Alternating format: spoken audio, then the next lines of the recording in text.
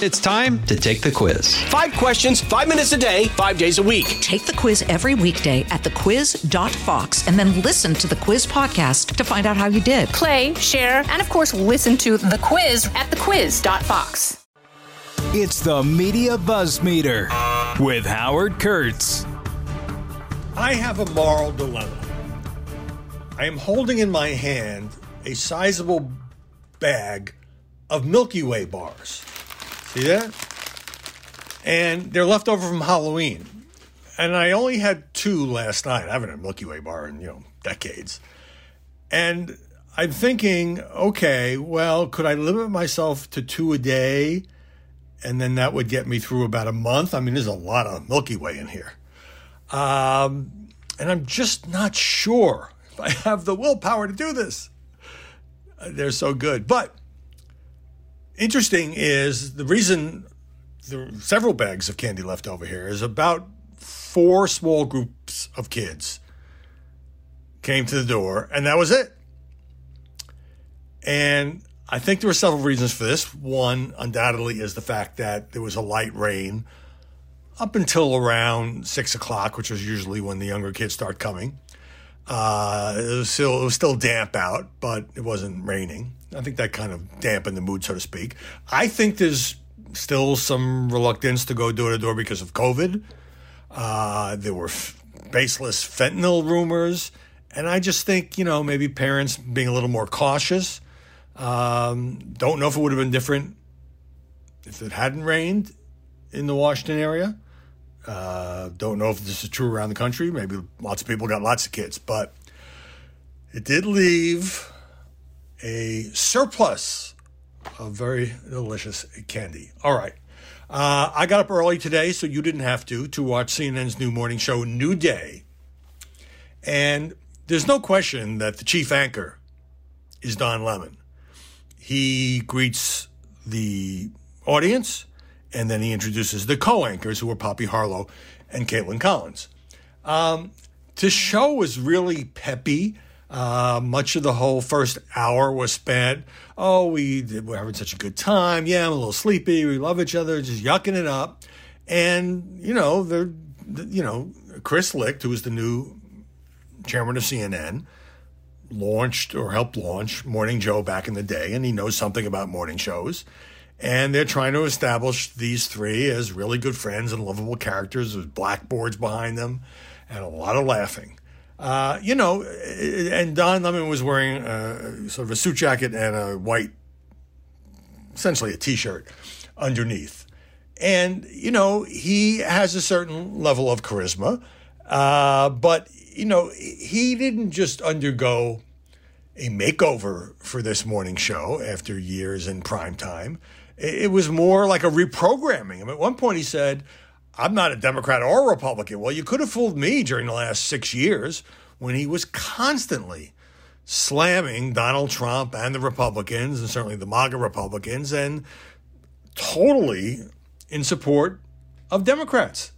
So for him to say that requires a kind of a collective amnesia of the role that he played in prime time. And he's talking about we need more civility. And he was careful in some of these interviews to not be totally in the tank.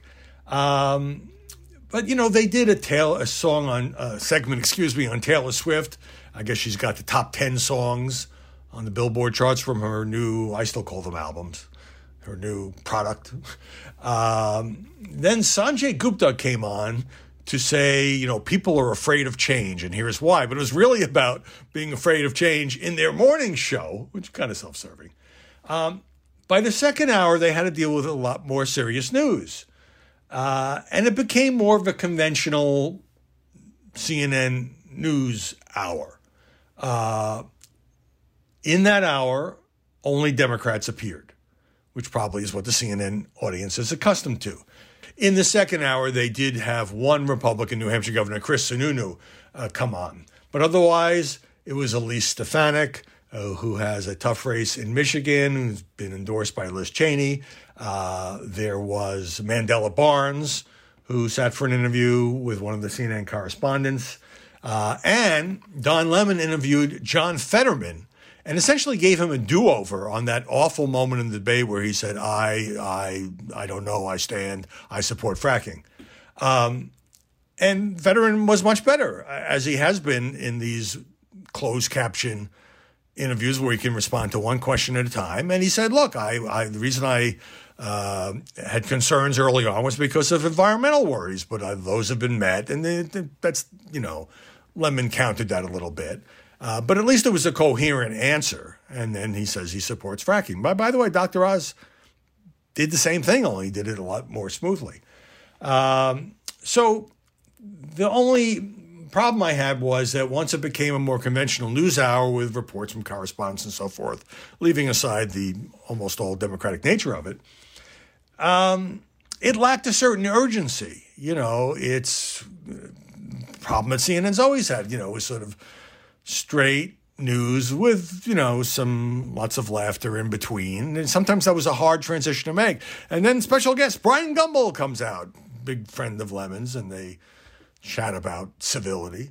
And so with the opinion part of it sort of sanded down, it sort of lacked a clash of ideas. I mean, maybe the folks at CNN know more about creating a successful morning show than I do, but we shall see. All right, another big TV moment this morning was on Good Morning America, where correspondent Juju Chang interviewed on camera the second Herschel Walker accuser. She's still using the name Jane Doe, but everybody knows that once she shows her face on camera, it's not difficult, I'm sure, for people to figure out who she is. But I must say, I think she was very credible in this interview. She's a middle-aged white woman who talked about her years-long extramarital affair in that Herschel Walker was married to his first wife at the time with the former football star. And she said he was very clear that he did not want me to have the child. And he said that because of his wife's family and powerful people around him, that I would not be safe and that the child would not be safe. And Juju Chang said, that's very menacing. And Jane Doe said, it is very menacing. It is very menacing. And I felt threatened. And I thought I had no choice. She told a story about going the first day. She couldn't go through with it. She left in tears. He then came to her house, paid in cash, so there's no receipt, drove her to the clinic, waited outside. And then where she really got kind of choked up is she said, I told my parents I had a miscarriage because I couldn't tell them the truth. Yeah, and I told a few friends the same thing because I couldn't tell them the truth. CNN did interview one friend who she did level with about the pregnancy. Juju Chang, why in your mind did you feel you couldn't tell them the truth? Jane Doe, it was just very shameful. And I felt like I had been manipulated. And remember, this is a woman who says she voted for Donald Trump in the last two elections. But when she saw Herschel Walker deny anything involving the first woman, she felt that she had to come forward. And by the way, she played a voicemail from Herschel Walker. She showed handwritten love notes. There's a fair amount of evidence here. So now that we can see her face, I think reporters, if they have a chance, will inevitably ask, well, do you recognize her? What about the voicemail? She had a picture of him sleeping in a hotel room. What about this? What about that? He can't say he has no idea who she is. Can't say that. Now, it may well be that, it's going to be the same. Herschel Walker may win this race in Georgia. The polls are showing almost a dead heat. He seems to have written out a whole lot of bad coverage. And people, again, may say, particularly Republicans, and of course it all depends on who turns out, I don't care, it was a long time ago, I care about the future, he's still pro-life, although he's soft in his position, or I just want the Republicans to gain control of the Senate. We shall see. I have so much good stuff for this podcast today. This is just sort of a warning. I've had to throw a bunch of stuff out that I would love to do today, and maybe I can get to tomorrow, but I just can't get to it all. Hey, let's pause right there. The buzz meter continues right after this. Listen to the all-new Bret Baier podcast featuring Common Ground, in-depth talks with lawmakers from opposite sides of the aisle, along with all your Bret Baier favorites like his all-star panel and much more. Available now at foxnewspodcasts.com or wherever you get your podcasts.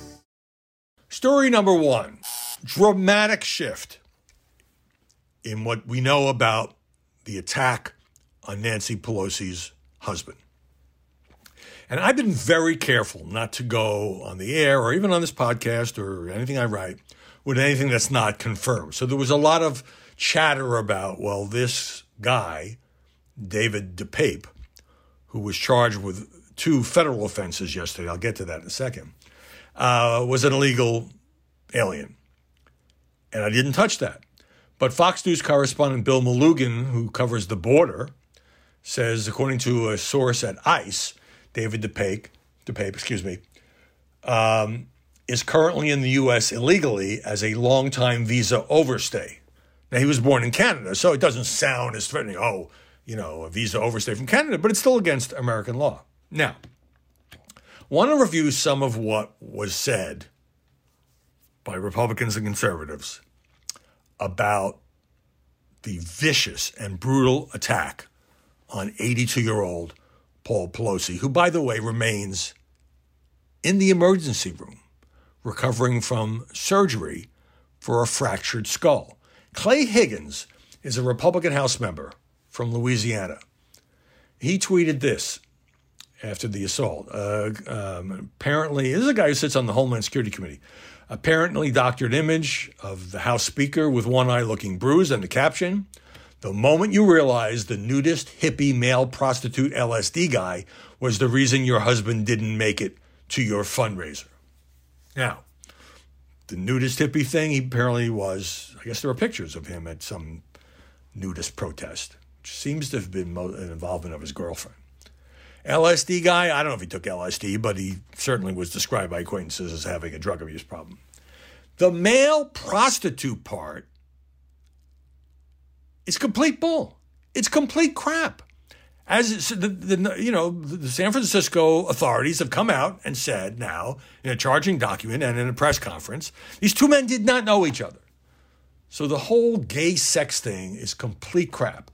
And Elon Musk, we'll get to, who now is the sole owner of Twitter, also said, yeah, tiny possibility, but posted a link to this same garbage. Now, Congressman Higgins later deleted the tweet, but he hasn't addressed it. Okay.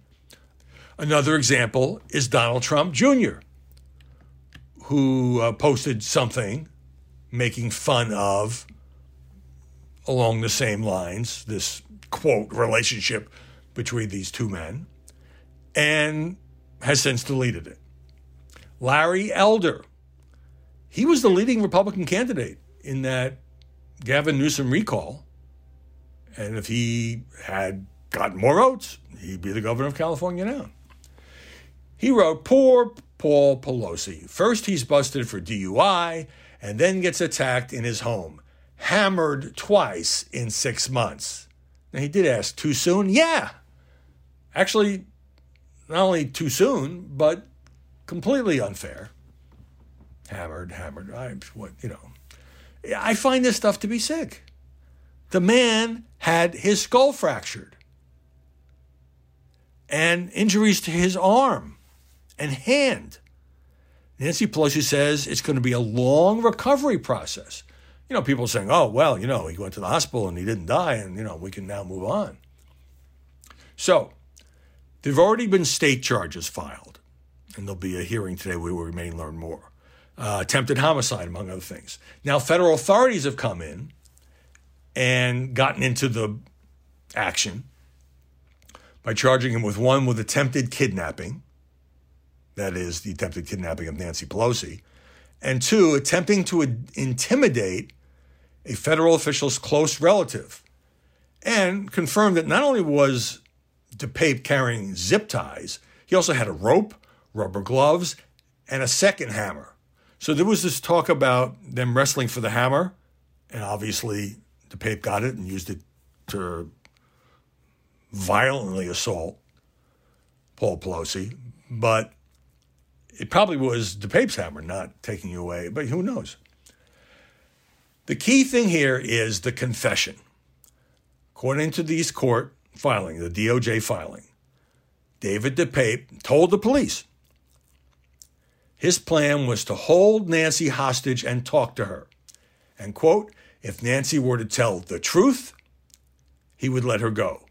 And if she lied, he was going to break her kneecaps. So she would have to be wheeled into Congress, showing the consequences of lying, I guess. I mean, this guy has such deep mental problems that he compared himself to the founding fathers. Yeah, he's rising up against tyranny. So it's just unbelievable. So now these people are deleting the tweets, but how about an apology? How about I regret? How about, it was in poor taste? Nothing. They just delete and move on. And it was Musk who tweeted this link to the Santa Monica Weekly paper that, for example, in 2016, according to the LA Times, reported that Hillary Clinton had died and been replaced by a body double for a debate with Trump. This is just so way beneath Elon Musk, who also deleted. And then you get into, saying, oh, this guy is just a right-winger. So that's what the left is doing. I talked about it a little bit yesterday. I mean, he was just all over the place. Anti-Jewish, anti-black, anti-media, anti-vaccine, anti-climate change. Kind of a mashup. Not everything was right-wing. Also posted stolen election propaganda from Mike Lindell. And suicidal thoughts. And grisly images of death. Who cares what his ideological views are? And so, I think it's fair for Republicans to say, well, just because we've been going around saying fire Pelosi or take back the House or beating up on Nancy for political views, it's not fair to tie that to violence. And some Democrats have been doing that. And a whole lot of people, and I've just given you a few examples. Oh, what Donald Trump Jr. did was to retweet a picture of a Paul Pelosi Hollywood costume depicting a pair of underwear, I don't know where that rumor came from, and a hammer. And his caption was, the internet remains undefeated.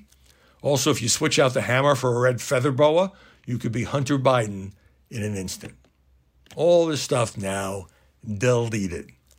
Meanwhile, speaking of Donald Trump, he blasted Fox News yesterday because Marie Harf, Fox News contributor, who is a well-known liberal who worked as an Obama administration spokeswoman and also worked for a Democratic presidential candidate in 20. So Marie Harf says on Harris Faulkner's show that Joe Biden beat Trump pretty handily, and if Donald Trump runs again, I believe Joe Biden can win again. Not a crazy position for a liberal to take. Trump said, Fox News treats Trump every bit as badly as it did in 2015. Before I later won the election, Fox was brutal then and not too good now. This lightweight failure in the Obama administration, Marie Harf, is allowed to say anything she wants without rebuttal. And others likewise. I beat crooked Hillary and then beat Biden by much more. Fox is afraid to say what really happened in that farce of an election. It was rigged and stolen. Okay, Fox is not afraid to say that. What Fox says is the election wasn't rigged and stolen. It's not afraid. It's dealing with the facts. And when he says without rebuttal, I don't think anybody has argued that there's a shortage of conservative opinion on Fox News. So he goes off on Marie Harf and Fox is afraid. And all right, I think I've made the point. Number 2, control of the Senate rests on a knife's edge.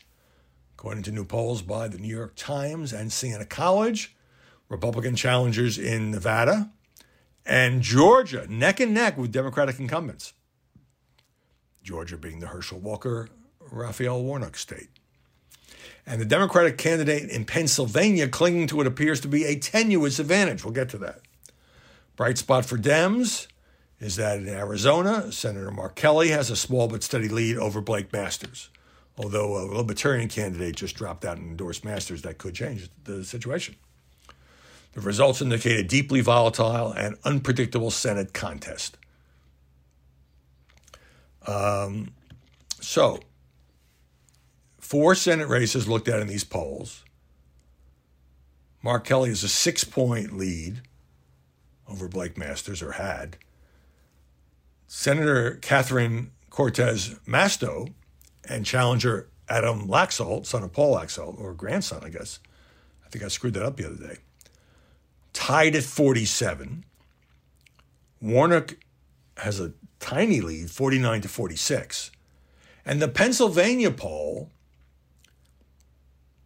was largely conducted before the disastrous debate for Fetterman. And by the way, I meant to mention in the New Day section that Don Lemon interviewed Fetterman. I may have mentioned it. It's been a long morning. And, I would say it was a very sympathetic interview. So Fetterman still maintained a slight lead over Oz, but on the day of Wednesday, right after it happened. I'm sure that has changed now as this has sunk in. I'm not outright predicting Oz will win the race, just as Democrats may ignore Fetterman's obvious communications challenges right now as a recovering stroke victim because they want to win the seat. But here's how I know that the media, they may be saying Senate's a toss-up, but everybody can see that it's moving in the Republicans' direction. I mean, there's 8 days to go? No, today's Tuesday, 1 week to go. And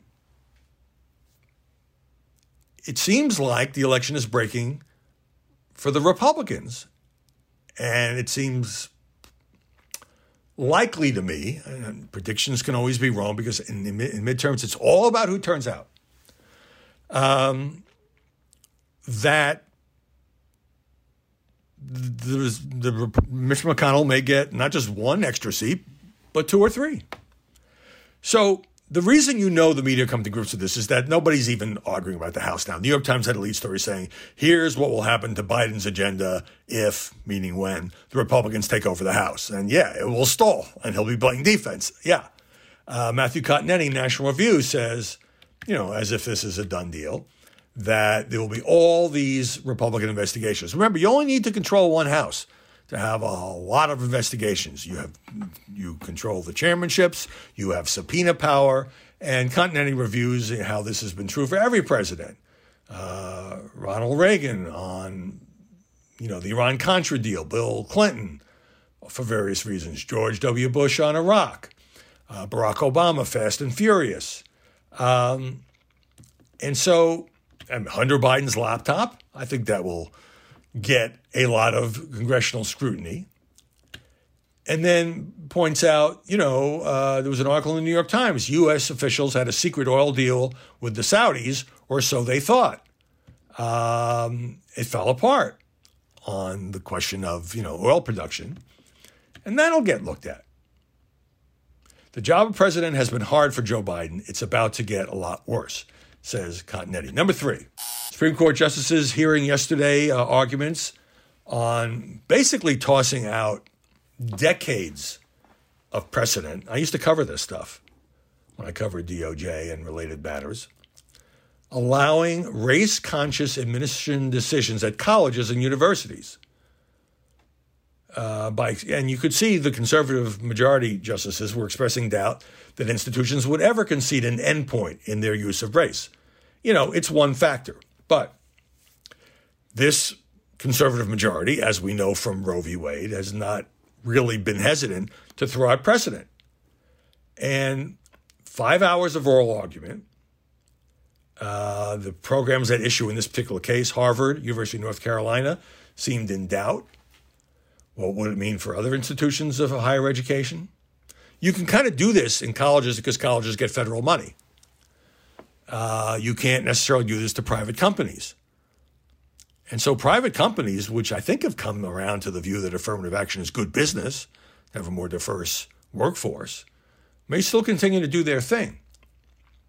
The administration's Solicitor General said these decisions would have profound consequences for the nation that we are. Educating a diverse group of national leaders benefited the military, medical and scientific communities, and corporate America, she says. But the New York Times points out, here's some of what the pushback. Clarence Thomas. I've heard the word diversity quite a few times, and I don't have a clue what it means. It seems to mean everything for everyone. Sam Alito, who was the principal author of striking down Roe v. Wade. Talking about underrepresented minority. What does that mean, he said? College admissions are a zero-sum game in which granting advantages to one group necessarily disadvantages others. That is true. That's why there's been a debate about this in this country for so long.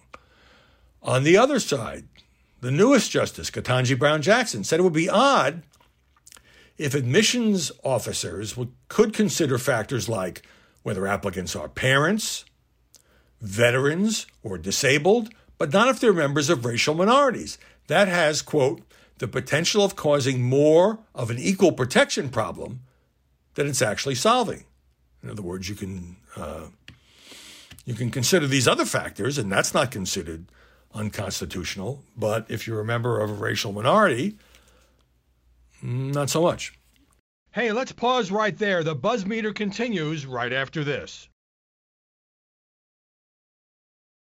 Okay, number 4, which is about Elon. Fascinating exchange on the Twitter today. Stephen King, the world-famous novelist, reacting to, Musk has basically confirmed it now, that he's considering charging people who are the blue checks, meaning it's considered a verified account, something like $20 a month to keep that status. I was asked about this on Guy Benson's radio show the other day, and I said, I thought it was $20 a year. I said, it might be worth it, because supposedly you get other benefits, access to stuff that other people don't have, and you got to consider whether it's a trade-off. Well, Twitter, as much as I have a love-hate relationship with it, is a big part of my ability to promote, not myself, but the podcast at Media Buzz and my columns online. Okay, so Stephen King writes, $20 a month to keep my blue check? F that. They should pay me. If that gets instituted, I'm gone like Enron.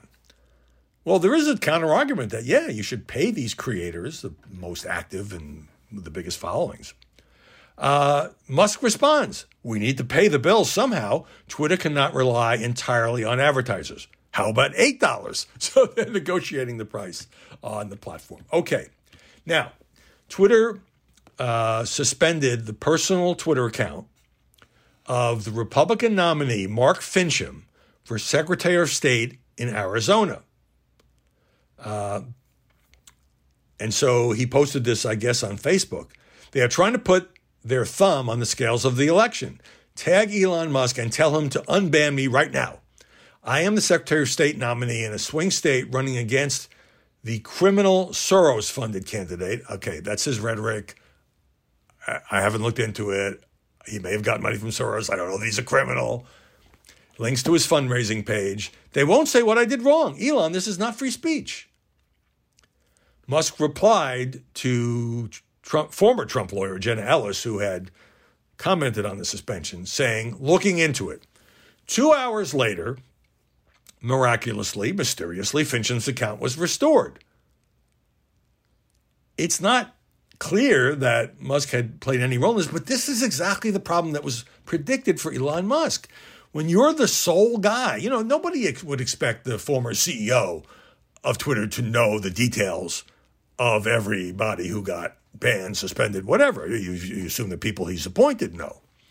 But Elon's the guy. He's dissolved the board of directors. He says that's temporary.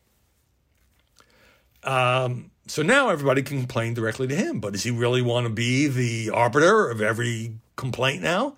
How in the world does he have time to do that and transform Twitter, try to make a few bucks, and also run Tesla and SpaceX and the Boring Company. Okay, as the Washington Post reports, members of Musk's inner circle, a bunch of them are named, people he's worked with for years, spent the weekend having detailed discussions about content moderation, spam, meaning bots, and plans to lay off 25% of the workforce to start. Remember, he had told investors, Musk had, that he would lay off as much as 75%. So the staff is about 7,000. They're planning to begin by laying off roughly a quarter. Well, look, did you not think that, anybody who buys a company and now it's got a lot of debt looks to save money. Layoffs will touch almost all departments. Expected to impact specifically sales, product engineering, legal, and trust and safety. Also, the 4 executives got fired. I mentioned, get a huge payout. Musk now says Twitter's board deliberately hid evidence from the court, so he's settling some scores there. Now, here's the really fascinating part. One of Musk's longtime allies is a guy named Yoel Roth, and he has a whole thread about their view of how they're going to deal on Twitter. Let's talk for a minute, says Roth, about slurs, hateful content, and trolling campaigns. Bottom line up front, Twitter's policies haven't changed. Hateful conduct has no place here, and we're taking steps to put a stop to an organized effort to make people think we have. Our rules prohibit hateful conduct. This includes targeting people with dehumanizing content and slurs. That sounds a lot like the old Twitter, huh? This doesn't mean we have a list of words that are banned. Context matters. Over the last 48 hours, says Roth, we've seen a small number of accounts post a ton of tweets that include slurs and other derogatory terms. Talking here about the N-word and other stuff. To give you a sense of scale, more than 50,000 tweets repeatedly using a particular slur, which I just referenced, came from just 300 accounts. Nearly all of these accounts are inauthentic. We've taken action to ban the users involved in this trolling campaign and are going to continue working to address this in the days to come, to make Twitter safe and welcoming for everyone. Now, a lot of commenters in this thread said, BS, you haven't really done this, or, it's kind of like meet the new boss, same as the old boss. But on the other hand, this was the clash with reality that Elon Musk was always going to have. He has to police it to some extent. He has to have a content moderation council to some extent. Otherwise, who's going to want to be in an environment where racial slurs and hate speech run rampant? We'll turn off users. Leave aside whether he's going to charge for blue checks or not. I don't really care. That's a detail. People pay it or they'll not pay it. He should incentivize content creators, the most active ones. Let them generate content and make some money at it. So that is interesting because, to their credit, here's Yoel Roth saying, here's what we're doing, and it hasn't changed. That's going to be disappointing for some who are like, oh, free speech, okay. But you own a platform like Twitter, even free speech has its limits. Okay, number 5. Now, remember the New York Post firing the rogue employee who posted all this totally offensive and sexist posts on the website, and originally they thought it was a hacker? Well, he's now been identified as Miguel Gonzalez. His LinkedIn page has been updated to say he's looking for new job opportunities, no longer works for the Post. Now, according to the Daily Beast, which broke the story, Gonzalez, in an interview, described his digital vandalism as an emotional tantrum, and that as a guy who's worked there for 3 years, he has total access to the Post's content management system. Quote, I let my own stupidity get the best of me, Gonzalez said. And he said it was a reaction to troubles in his personal life. He's acknowledged that he deserved to get fired for this very volatile irresponsible, and disgusting action and an utmost betrayal of the New York Post. So he's feeling a lot of remorse, or says he does, and not even disputing the fact that it was a firing offense. He hopes to stay in journalism. Good luck with that. But he's applied for jobs at some media outlets, but he admits that he's likely to be blacklisted everywhere. What I did was horrible, says Miguel Gonzalez. It was my mistake, and I owe a lot of people apologies. Well, I mean, take it at face value. Good for him for apologizing, but what he did was absolutely reprehensible, made the New York Post look horrible. Remember, it also, the whole point was to make it look like conservatives, like Ben Shapiro, for example, were saying things like assassinate AOC or Joe and Hunter Biden. I mean, just absolutely the most violent, despicable stuff you could possibly imagine, and it came from within the House, the guy who worked there. Well, as I said, I'm a little out of breath because I've had so much stuff to get to. I'll bring forward some of the material I had to hold for tomorrow's podcast. We're down to brass tacks last week before the midterms. Thank you for sharing this time with me. Hope you'll subscribe. See you tomorrow with more BuzzMeter. From the Fox News Podcasts Network. I'm Ben Domenech, Fox News contributor and editor of the Transom.com daily newsletter, and I'm inviting you to join a conversation every week. It's the Ben Domenech Podcast. Subscribe and listen now by going to foxnewspodcasts.com.